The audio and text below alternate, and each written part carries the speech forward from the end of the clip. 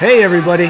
Thanks for joining SpringPath, the podcast. We have a great show lined up, lots to talk about, so let's get after it.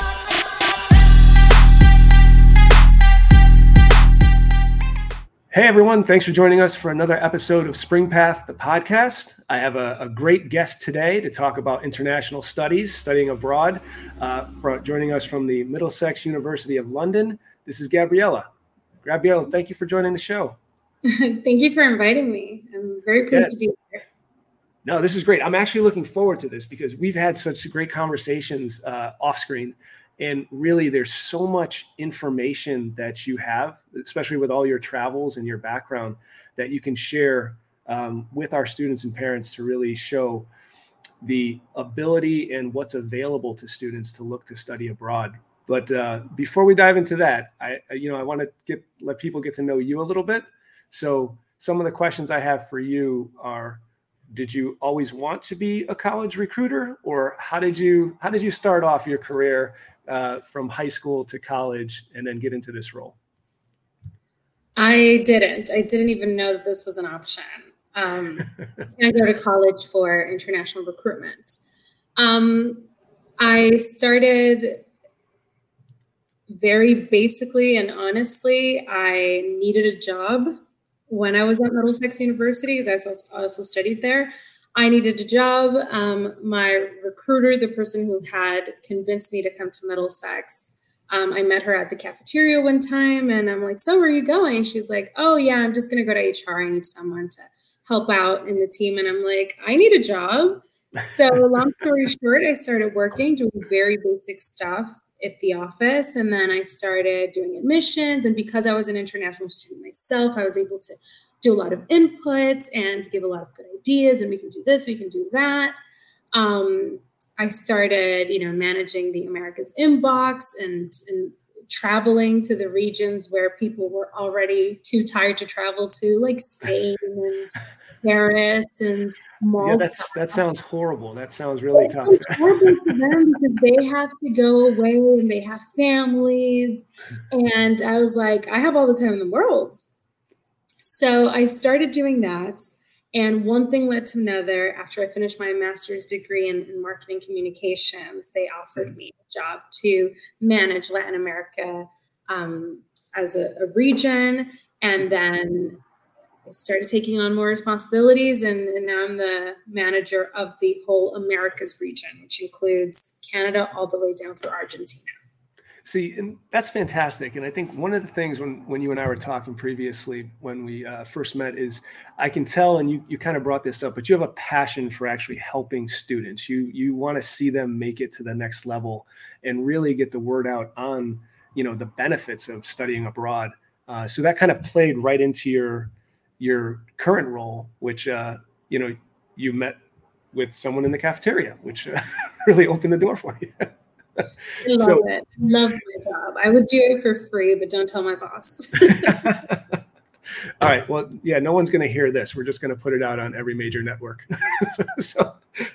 So with that, let me segue right into one of the key topics. We get a lot of students and parents who come to us and say, I'm thinking about studying abroad. I'm not sure. No one in my family has done it. I'm not sure who to talk to. So let's hit on a couple of the key things that we know are extremely beneficial. So let's talk about how easy it is for a US-based student to start with to actually select or be selected into an international school, because there are some key benefits to just the level of standardized testing and things like that. Can you speak to some of those?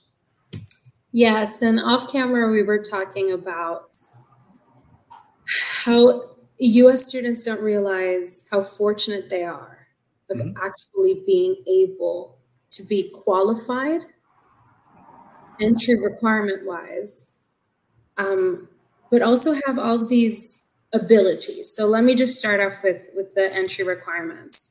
Students in Latin America are not normally qualified unless they go to a specific Ivy school or something like that. But any regular U.S. high school student from any regular high school district can actually come to most British universities if they have AP exams or SATs or ACTs. It will depend on the British university, but at Middlesex, for example, starting this year, and I don't think this has been announced before, but starting this year in September 2022, if students have a GPA of over 3.2, they don't even need to take APs, ACTs, or SATs for most programs. Wow, that's right. So wow. Say you have GPA 3.5 and you want to go into BA marketing, that's it. You're academically qualified. That's fantastic.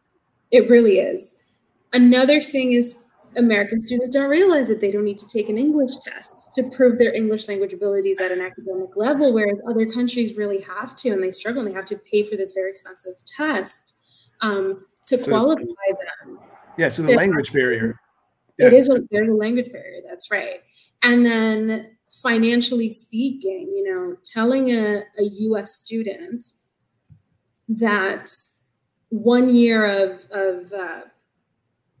tuition fee at Middlesex University is less than $20,000. And very probably that university in the US that they're looking to go to, that's maybe 2 or 3 states away, is costing either the same or more. Sure. Than what Middlesex is costing. And they can use US loans, so FAFSA loans, they can use 529 plans, they can really save.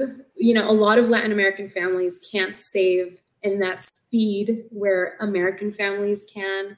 The dollar and the British pound are not that distant anymore. So there are a lot of advantages. So Gabriela, you hit on some very important notes there where we're talking about the benefits or the limiting the barriers to entry to go to an international or British school. And some of those key elements were, the standardized testing, being able to use US loans, FAFSA. The language barrier is key because there is no language barrier. But then more importantly, now we get into the cost of an education here in the US based on it's more cost effective looking at your school. But now tell me about the duration, because this one's key. This is actually a huge benefit for fast tracking your college career.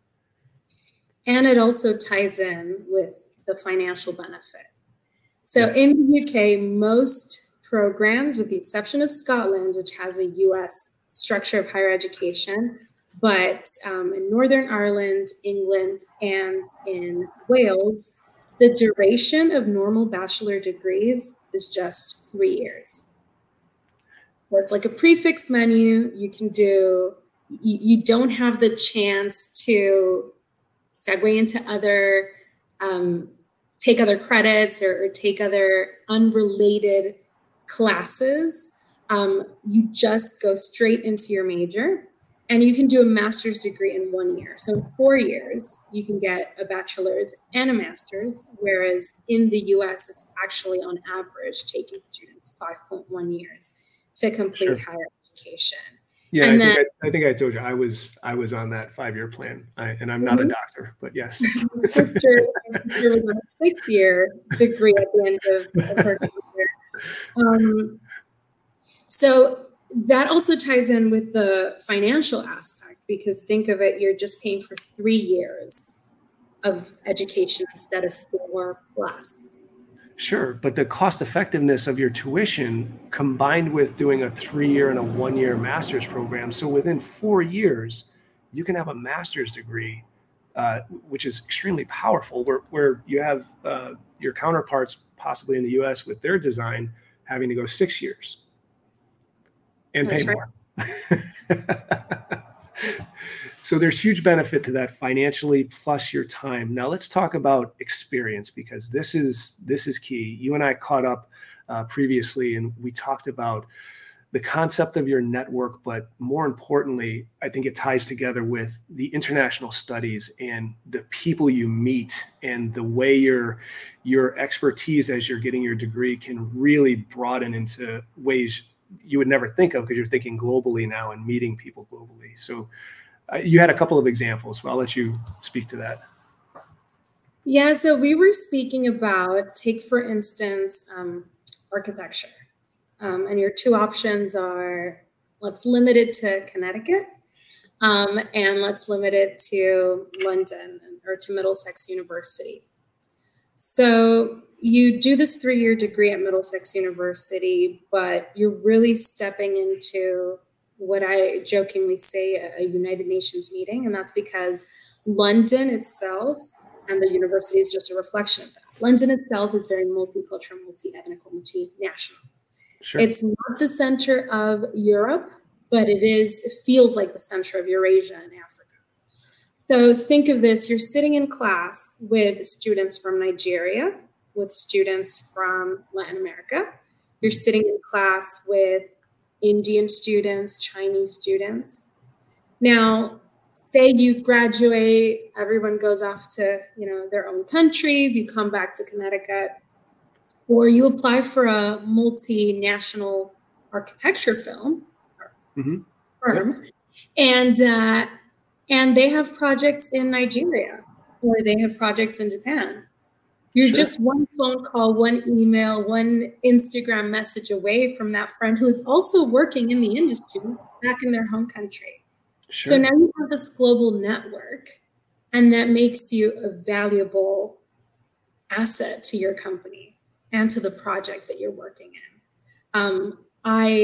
Another thing is that UK degrees are normally door openers, like I like to say. Sure. They're door openers because at the very least, they're going to be a very good conversation starter at an interview. Mm-hmm. It makes you stand out. And not only professionally, but personally, think of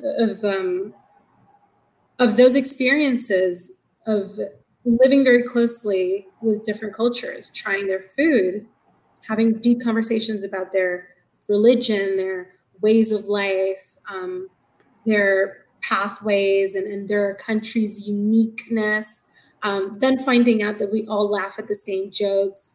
So for instance, one of my best friends is Indian. And the first thing she said to me is, "Oh, you know how to dance bachata."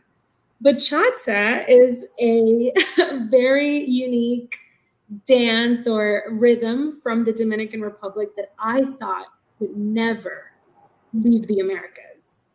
But they have dance. Can you believe that they have dance of bachata and salsa in India? And she was great at dancing. And to me, it was like, wow, we're more interconnected than we thought. Sure. And this was years ago, of course. I now understand more about the world, but that was fascinating to me, and it's fascinating to my new students. No, and that's exactly it. It goes hand in hand. So now you're meeting people with different diverse backgrounds from all over the world. You're building a network, because that's so important. I know I stress this on multiple episodes, and when I meet with parents and I talk with students, that getting out of the gate when you first land on a campus and starting to build your network, because people are going to spread, they're going to travel after school, and just staying connected with them can come back to you in ways you can't even imagine in your professional life, but also in your personal life. And with this, now you're on a global scale. And to your point, you're learning, we'll use architecture, you're learning about architecture in different parts of the world that some of your colleagues that are in this one region in the US are never going to know about. And then you can take those experiences, that knowledge, and you can tend to apply it to your new project that you're doing, which just makes you infinitely more valuable. And that's if you want to come back to the US. Sure. You could remain in the UK for up to 2 years on a postgraduate study visa. So you can also get academic experience, professional experience, and then come back to the US, go elsewhere in the world. I've known students, or rather graduates, with job offers in Dubai, in Libya, in all of these exotic places. Sure. And so they're like, I really don't know what to choose. And this is real. I'm not making this up. Yeah, so it's kind of like a launch pad. You get the experience and then and learn all these different cultures, but then it can take you somewhere you never even dreamed. It took me somewhere I never even dreamed. I never thought of doing this, and it's my passion.